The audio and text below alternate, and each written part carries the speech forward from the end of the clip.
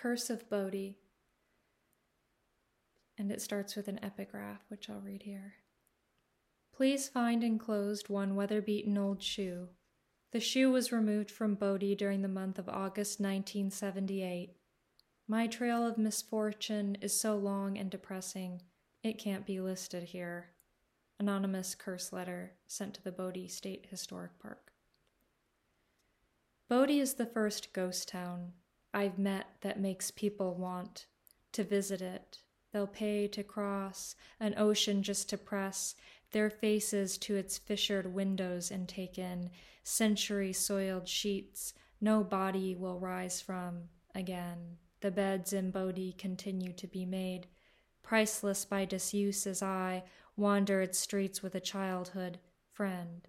She poses now before brothels and chapels, evacuated of howls and hymns and sins of every sort, while I snap up the faces she makes, as if for me.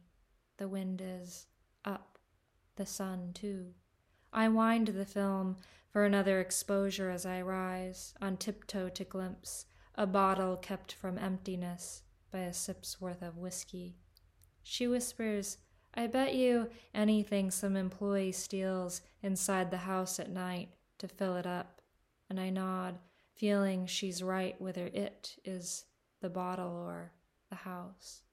Sure, time is telling its finest lies in Bodhi, where saloon girls still croon from the other side, and the shiver of dry grass makes you think of a record dark and grooved slipping from its sleeve. So our steps drive rusty nails a touch deeper into the dirt as we pass a leaning shed.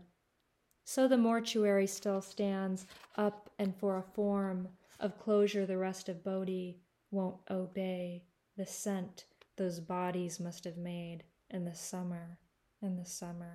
We look through another window to find yet another window carved in the lid of some little kid's coffin and start to doubt if dying can even cure one of her fears. In the museum shop we bend over letters that bemoan failed kidneys and jobs and vows, each scrawled trial accompanied by a fragment of Bodhi, bent on getting back at its holder just to get back to Bodhi, where debt's the only duty you're expected to perform. Arrested decay is the state Bodhi claims to live in, if any place can be said to live, to claim.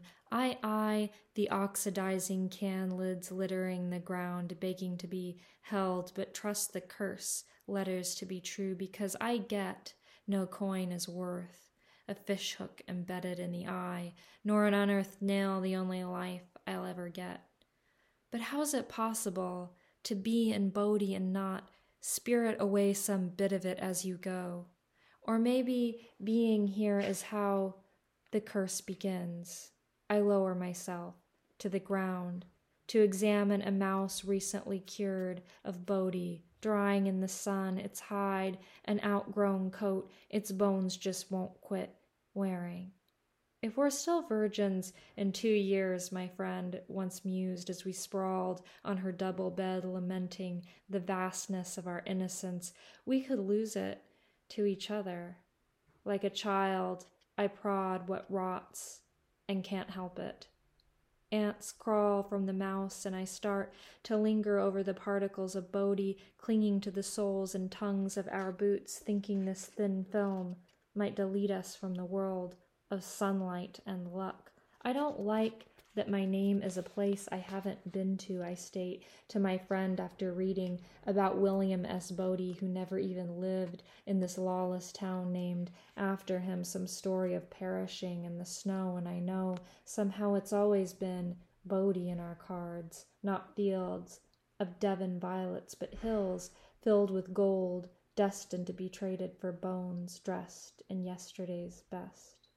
In Bodhi, population 0, you close your eyes to revive the flames that drove miners and dancers and ministers from their muslin curtains and firewater, their harmonicas and pocket watches that forced them to set these scenes we dismantle with our aimless coming and going. To be here is to rehearse disappearance, or to be here is to disappear. We enter a saloon on whose dusty windows drawn, "Goodbye, God, I'm going to Bodie." And for 1 second I feel the suffering of the dead is more real than the suffering of the living. My friend begins to braid her long red hair, and a mark looks back at me, her earlobe pierced some years ago with gold, its aperture now traded for a comma-sized shadow. It feels a little wrong. We've only crossed 1 state line to get here, and the weather was prime, the road clear of snow. Likewise wrong that we claim, as we brush Bodie from our boots, not to fathom what possessed so many guests, to hold under their cursed stones, nails, globes, jewel flowers, shards of glass, mattress springs, a piano once, for years on end, as if the punishment were what they were after, and not the memory of the world without them in it. I hold my breath as I walk Bodie's streets, unaware of a frail wire in my childhood home even now being taken into the mouth of some small animal, unaware the only parts to survive the heat will be the hearth and the bathtub, that place where my body was first held too close, this head and heart held under water like sinners or sieves left to warp, but stay recognizable in that other ghost town I know. No one pays to enter or explore until it burns. So badly I remember the emptiness I hold will never belong to me.